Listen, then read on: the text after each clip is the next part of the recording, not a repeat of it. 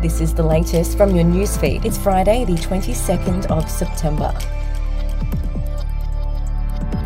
Anthony Albanese has ignited a political firestorm by excluding state decisions from a sweeping COVID inquiry, with accusations he's protecting Labor premiers from scrutiny while focusing solely on the former Morrison government.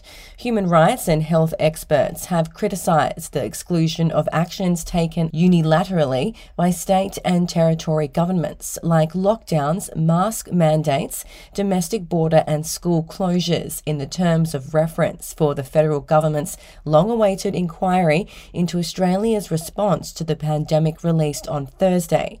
Opposition leader Peter Dutton said it appeared the Prime Minister had been rolled by Labor premiers who did not want to face tough questions.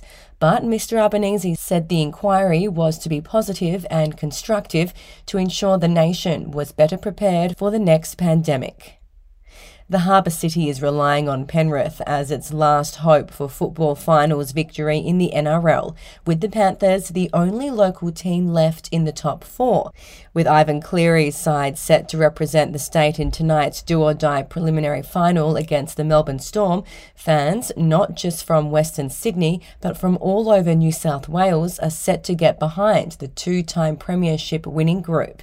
Over 30,000 supporters are expected to descend on Accor Stadium tonight to watch the top-of-the-ladder finishers take on arguably the best preliminary finals performers since 1998. 2 rail strikes will halt train services across Melbourne next month as union members take industrial action after talks with Metro Trains failed. 4-hour stoppages will be held between 10 and 2 on Friday, October 6 and Wednesday, October 11 across the entire Metro Rail network. It's the first major train strike in Melbourne since 2015. We'll be back after this. News doesn't have to be boring. The Brits have given Prince Harry a new nickname after yet another tell-all interview. Oh God, is it the Ginger Whinger?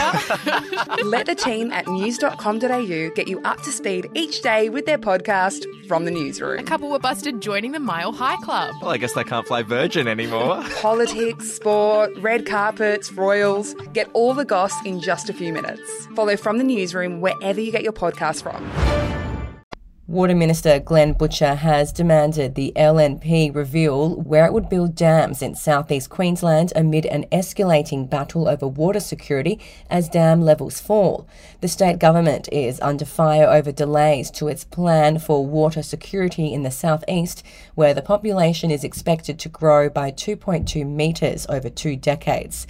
The water grid remains 70% full, but exploding residential and industrial growth has prompted attacks on the government from the LNP, which declared they actually need to build a dam.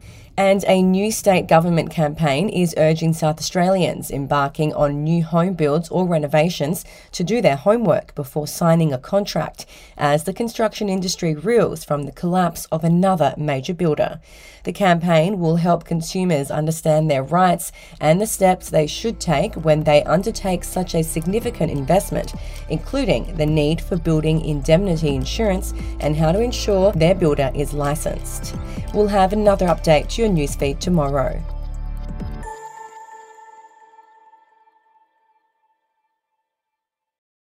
I'm Andrew Rule, the host of the podcast A Life and Crimes. Here are some of the things that we've been talking about the last few weeks. The brutal truth is that when you start looking at it, they always kill or injure a lot more than each other. The professional hitman used to be a professional hitman. Evil strikes in all forms, but particularly as stupidity. Life and Crimes is available wherever you get your podcasts.